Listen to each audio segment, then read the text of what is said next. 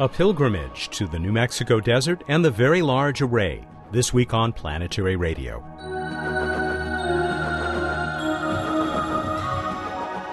Welcome to the travel show that takes you to the final frontier.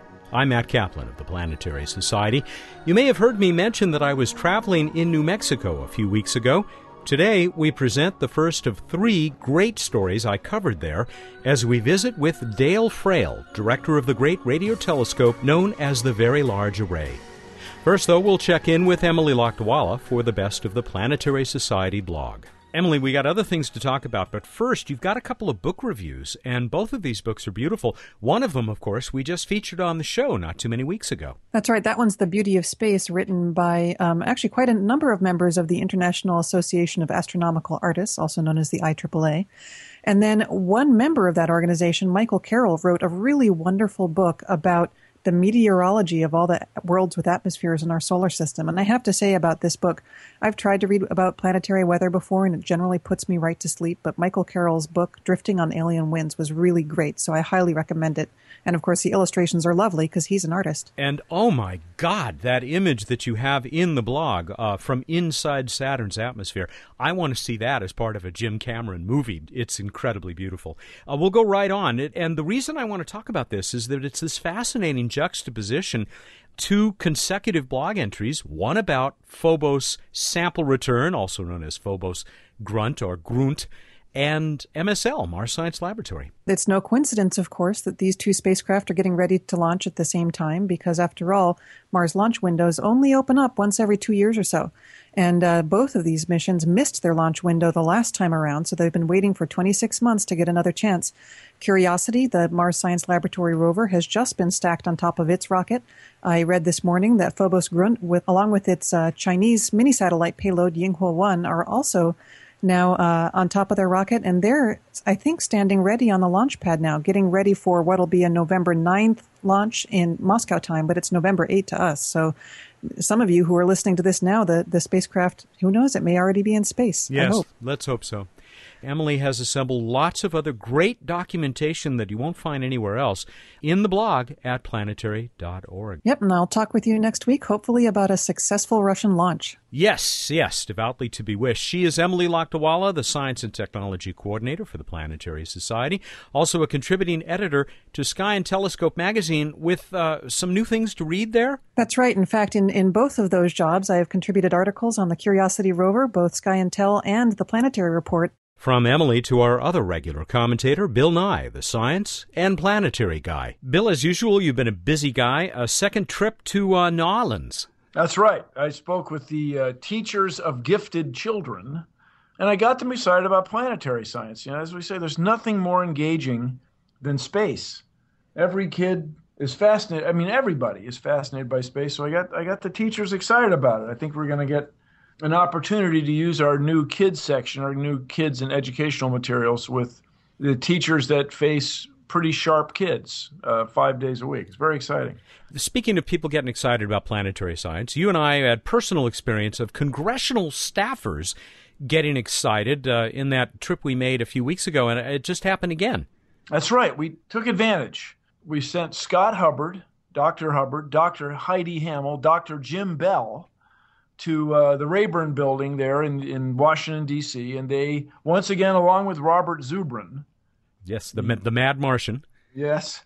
They gave the staffers, and I think a few members of Congress directly, an earful about the importance of planetary science and the importance, really, if you're in the United States, the importance of NASA supporting it, because it brings out the best in us, and it's a very good value for taxpayers and voters. It's not that expensive a business compared to the technical and scientific return you get. And speaking of Mars, Matt, this is when Phobos Life leaves this week. Came up in conversation with Emily. We'll probably talk a bit more about it with Bruce because he's a big part of that project on behalf of the Planetary Society. But you as the executive director must be pretty proud of this. Oh, yeah, this thing's taken years, and so this is just a cool little idea. What happens if you send living things, albeit freeze-dried microscopic living things, sealed in polyimide plastic and titanium? What if you send those near Mars and back for 3 years? Do they survive? Do they change? Do they mutate somehow? Well, we'll find out. And I talked this over with the planetary protection people at NASA, and they at first were dismissive, but after a while they realized it's a pretty good idea. They just hadn't thought of it. So it starts on Tuesday or Wednesday of this week. Very cool. Very exciting, too. So we keep chipping away at these things, Matt, and we chip away at the politics here in the United States, and we'll see if we can't get everybody in the world engaged in planetary science. For what, Matt? Why? For the betterment of humankind. Is that so wrong? I got to fly, Bill Nye, the planetary guy. He's Bill Nye, the planetary guy, the planetary and science guy, and he's the executive director of the Planetary Society. Back in a minute to talk about the Very Large Array. You can help give it a new name. So that sound you hear in the background is the security guard at the VLA turning around. He was just making sure that I actually had business out here. I got here just after dark. I mean, there's still a little bit of light up in the sky. Stretching out in front of me like these pale white ghosts are the individual antennas of the VLA. It's quite a sight. I wish I'd been here half hour ago when I could see them better, but in a way this is even more romantic. It is a beautiful place to do astronomy. No, I couldn't resist that long drive into the desert where I could finally see, barely, the Very Large Array for myself. And imagine I was Jodie Foster in the movie Contact, listening to our universe. An hour or so to the east is the Socorro, New Mexico headquarters of this great radio telescope. That's where I sat down with its director, Dale Frail. You'll hear Dale mention not only the VLA, but the VLBA, or Very Long Baseline Array, which is the continent-sized version of the Great Radio Telescope. We have links to learn more about both at planetary.org/radio. That's where you can also learn more about how you might be able to rename a newly upgraded VLA. How long have you been here? I arrived here in December 1989. And a fairly recent development, you're becoming the director of this facility. Right, I've been in the job for 2.5 months. I'm the director of the VLA and the VLBA here in New Mexico. I've used the VLA especially for the last 20 years or more used it to study the death of massive stars, gamma ray bursts, pulsars, soft gamma ray repeaters. Basically, big explosions is what I like to do the best. Did the VLA offer capabilities for the kind of research that you wanted to do, which particularly in the early years just weren't available elsewhere? Well, the VLA has always been the most sensitive radio telescope for the kind of work that I've wanted to do.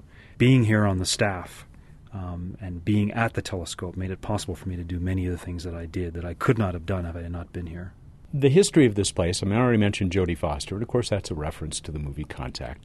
And that somewhat fanciful scene of her sitting out on a mesa or something with the big antennas in the background with her headphones on. Not exactly the way SETI was conducted, I don't think, was it?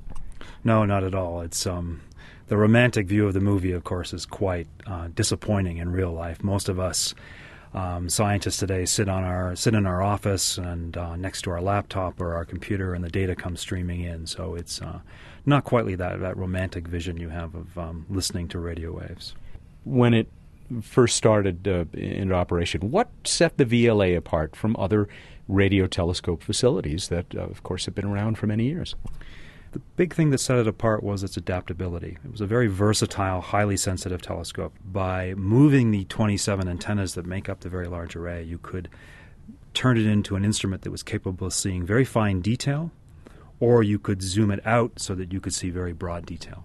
And so it had that ability to do everything from comets down to the early universe. So you could study very fine details like black holes, or you could study the diffuse gas between galaxies. So it gave you that complete range of topics that you could study. How do you take the signal from so many dishes spread across the desert floor and turn that into one magnificent image? We use the technique of interferometry, and we combine the signals using radio processing techniques of the 27 antennas. We combine and multiply those signals together, and we Fourier transform that signal and make a final image. And there's a lot of steps in there, but basically we're combining the signals from all 27 antennas. Did it work exactly as expected right from the beginning? I mean, this was something new was being tried here. There was a commissioning phase for the telescope, and it lasted several years, and the telescope now is currently undergoing an upgrade from those early days, and we are experiencing fresh again, the joys of commissioning a brand new telescope. What were the kinds of things that the VLA was able to do for our knowledge of the universe that simply didn't exist before?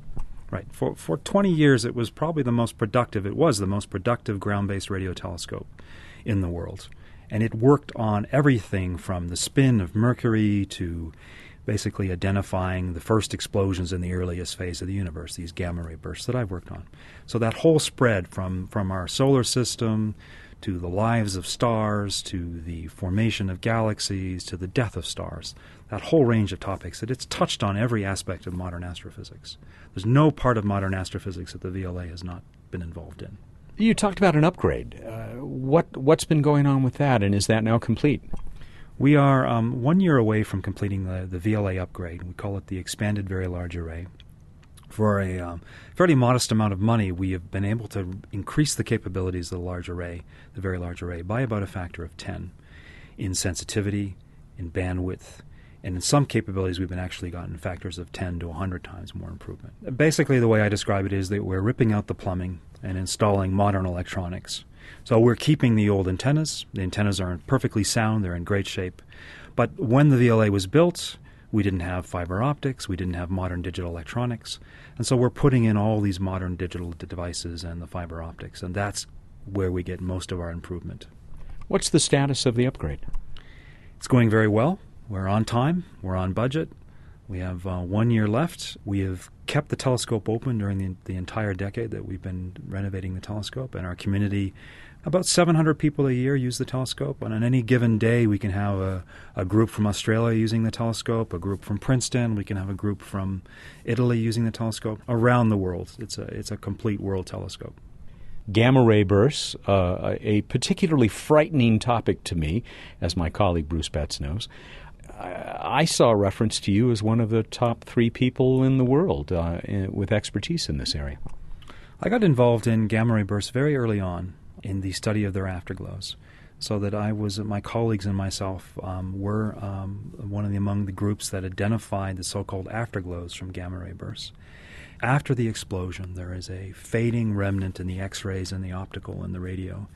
And we were the group that identified the fading radio afterglow from these events, and we were the group that also measured the redshift. So we've been quite involved in the last 15 years or so in gamma ray bursts in a very close way. And when you say you measured the redshift, was there some question up to that point as to what the origin of these were and how far away they were?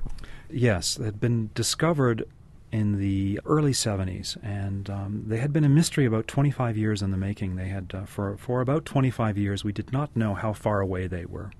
We literally did not know whether they were occurring in our solar system or whether they were occurring on the edge of space. By measuring their redshift, by determining their distance, we were able to break that puzzle. We were able to show that these are related to the death of massive stars early in the age of the universe, around the time when the universe was forming most of its massive stars. So we were able to show that they were a cosmological population. More from Dale Frail, director of the Very Large Array, in a minute. This is Planetary Radio. I'm Robert Picardo. I traveled across the galaxy as the Doctor in Star Trek Voyager.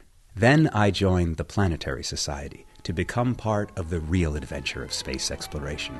The Society fights for missions that unveil the secrets of the solar system. It searches for other intelligences in the universe, and it built the first solar sail. It also shares the wonder through this radio show, its website, and other exciting projects that reach around the globe. I'm proud to be part of this greatest of all voyages, and I hope you'll consider joining us. You can learn more about the Planetary Society at our website, planetary.org/radio, or by calling 1-800-9-WORLDS. Planetary Radio listeners who aren't yet members can join and receive a Planetary Radio t-shirt. Our nearly 100,000 members receive the internationally acclaimed Planetary Report magazine. That's planetary.org/radio. The Planetary Society, exploring new worlds. Welcome back to Planetary Radio. I'm Matt Kaplan. On the first leg of my recent New Mexico trip, I stopped in Socorro for a visit with Dale Frail. He's the longtime scientist at the Very Large Array who now directs that historic and very active radio telescope, along with the continent-spanning Very Large Baseline Array, or VLBA. I was talking with Dale before the break about those greatest of all explosions of energy, GRBs. Quick sidelight question. How silly am I to be worried about a direct hit from a gamma ray burst on our whereabouts? It's fairly unlikely. I think you would be hit by 100 supernovae before you would be hit by one gamma ray burst.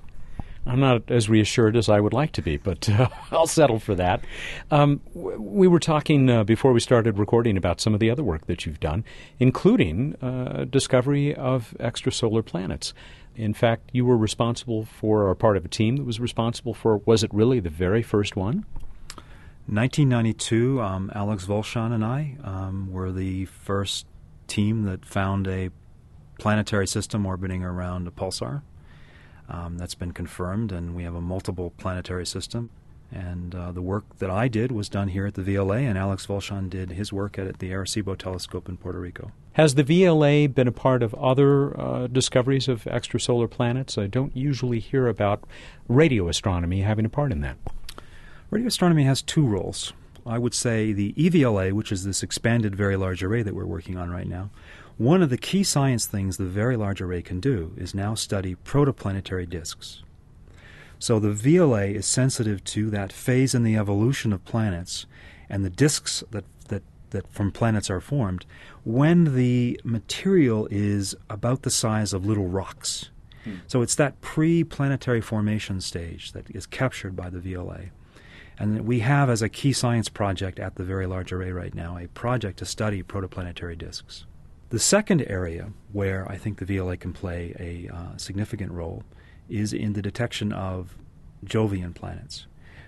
Jupiter is a known radio source at low frequencies, and we are building here a low-frequency system that will be capable of detecting Jupiter-like planets around normal stars.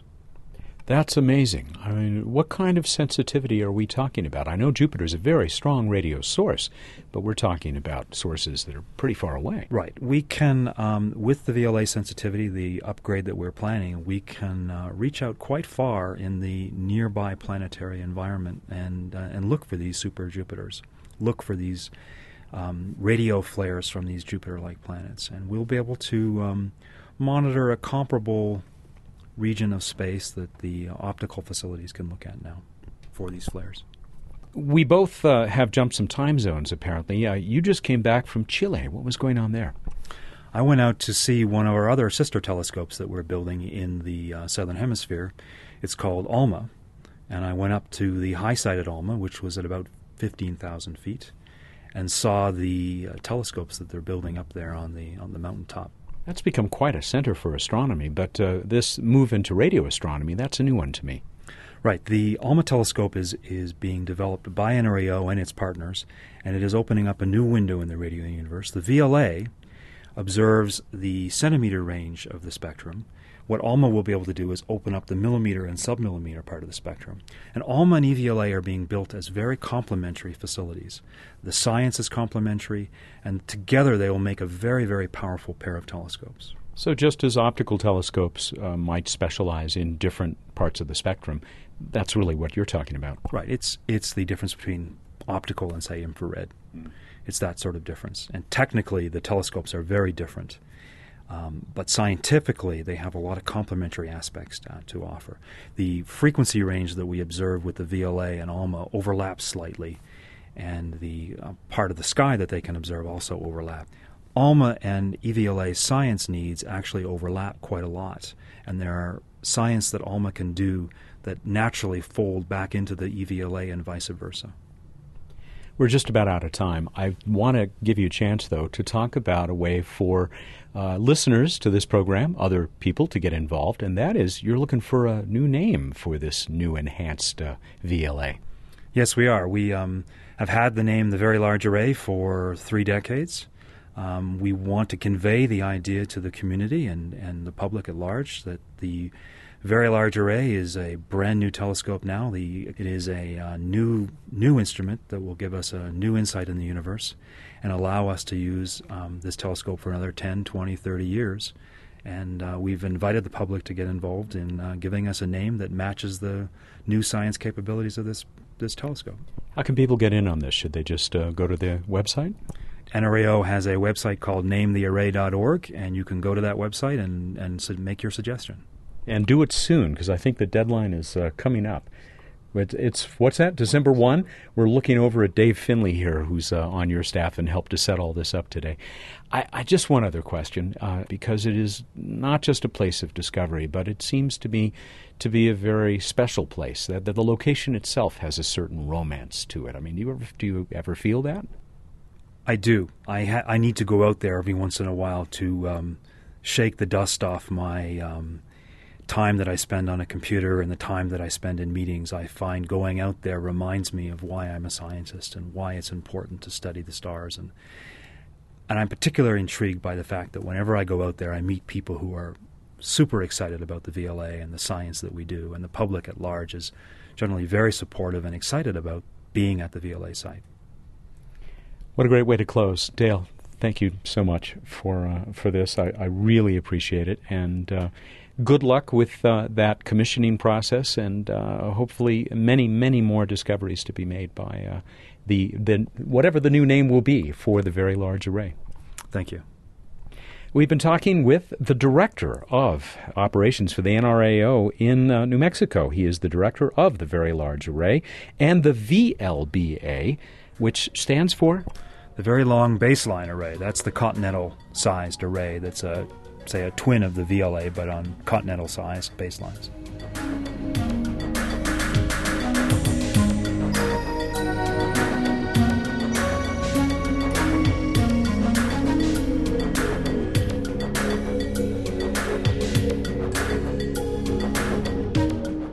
Well, several people have asked me to talk about the transition that I've made, where I'm now full-time at the Planetary Society, left my university job.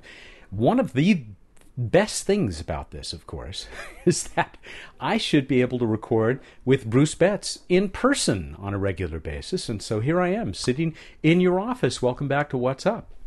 Thank you, and welcome to the office on a full-time basis, Matt. What's up? Oh, all of our shining faces with you here in the office, Matt. All right, but in addition, we've got Jupiter's the super bright star-like object over in the east. After sunset, you can see it near the moon on the 8th and the 9th, and still same part of the sky on the 10th.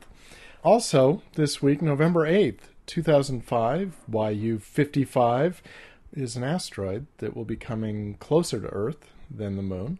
A 400-meter asteroid. If such a thing hit Earth, it would cause quite the regional disaster, but no chance of that.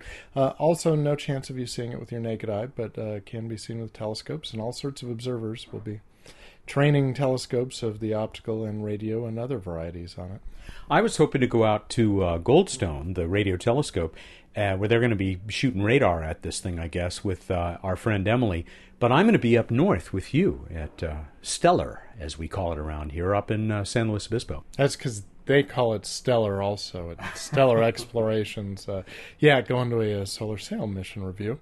We've also got the Leonids meteor shower peaking on November 17th, which has great PR, except for those times every 30, 33 years. Really pretty lame, probably, but I mention it. The increased meteor activity. You never know. We've also got Mars up in the middle of the night and then high overhead in the pre-dawn, and right now hanging out friends with Leo's brightest star, Regulus. Very similar brightness right now, but Mars, of course, reddish, and Regulus white, blue, bluish, whitish. Red, white, and blue. Yeah. All right, we move on to This Week in Space History. And big week for Mars. 15 years ago, 1996, Mars Global Surveyor went into orbit. 40 years ago this week, Mariner 9, I have problems today. I don't know, it's just your proximity, I guess. Mariner 9 goes into orbit, becoming the first successful Mars orbiter. First thing to show us the whole planet. I have that effect on people. Yes, you do. we move on to random space fact. So today I've got some facts for you about Mars' moon Phobos in honor of the Phobos sample return mission launch period opening this week. Launch to Mars' moon Phobos, including our Phobos Life microorganism experiment, which people can look up at planetary.org. It's quite fascinating, very exciting. So I thought I'd give you some weird facts about Mars' moon Phobos, some of which I've told you, some of which I haven't. Mars' moon Phobos orbits Mars in less than 8 hours. It's zippy. Since Mars has a similar length day, this means it actually goes from west to east, not east to west, in the Mars sky. Something new because it's so close to the surface compared to, say, our moon. It cannot be seen above the horizon at latitudes greater than 70 degrees. Oh, really? It's just blocked by the planet itself? It is indeed. It's just that low. It's more analogous to a typical low Earth orbit spacecraft than it is to, say, the moon. And one last one, compared to Mars' other moon, Deimos, also small, but Phobos has about 10 times the mass. I was just thinking that some NBA players would have to duck. Well, I'm not saying it's that close. It's still... It'll be scary. I'll pull it off the top of my head, but I believe it's about 8,000 kilometers altitude, so only the tallest of the NBA players. And the best paid, yes. Yes. All right, let's go on to trivia, and I remind everyone again, no one named Matt has ever flown in space, but there were some Bruces who flew in space, and I asked you, what people named Bruce have flown in space? How'd we do, Matt? We got lots of correct answers from folks. Just about everybody came up with the two Bruces who really flew in space, Bruce McCandless II and Bruce Melnick. And we could tell you lots more about them, but we have other things to talk about. I will tell you, though, that Ralph Bruder in Billings, Montana, has been 2 years since he's won. He is going to get the Planetary Radio T-shirt this week, so congratulations, Ralph. Would Bruce Willis count? We had that from several people. No comment. Randy Bottom thought that he heard someplace that Yuri Gagarin's middle name is Bruce. Yes, in fact, most astronauts' middle names and cosmonauts' middle names are Bruce. And they're from Australia, no doubt. Monty Python. You got to hear this one. This is from Kurt Lewis, who says that, normally he tries to make a joke about the answer, but there's nothing funny about these two fine astronauts named Bruce. On the other hand, everything about Bruce Betts seems to make me giggle. That's great. That makes me giggle. That's really nice.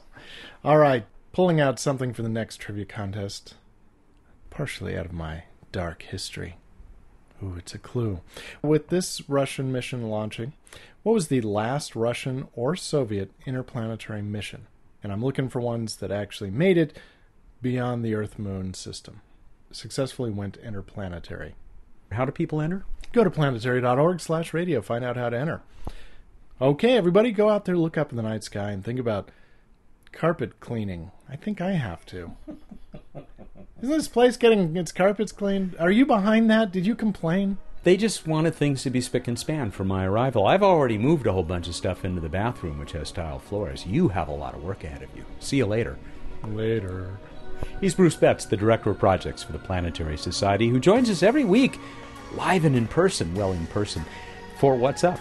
Planetary Radio is produced by the Planetary Society in Pasadena, California, and made possible by a grant from the Kenneth T. and Eileen L. Norris Foundation. Clear skies.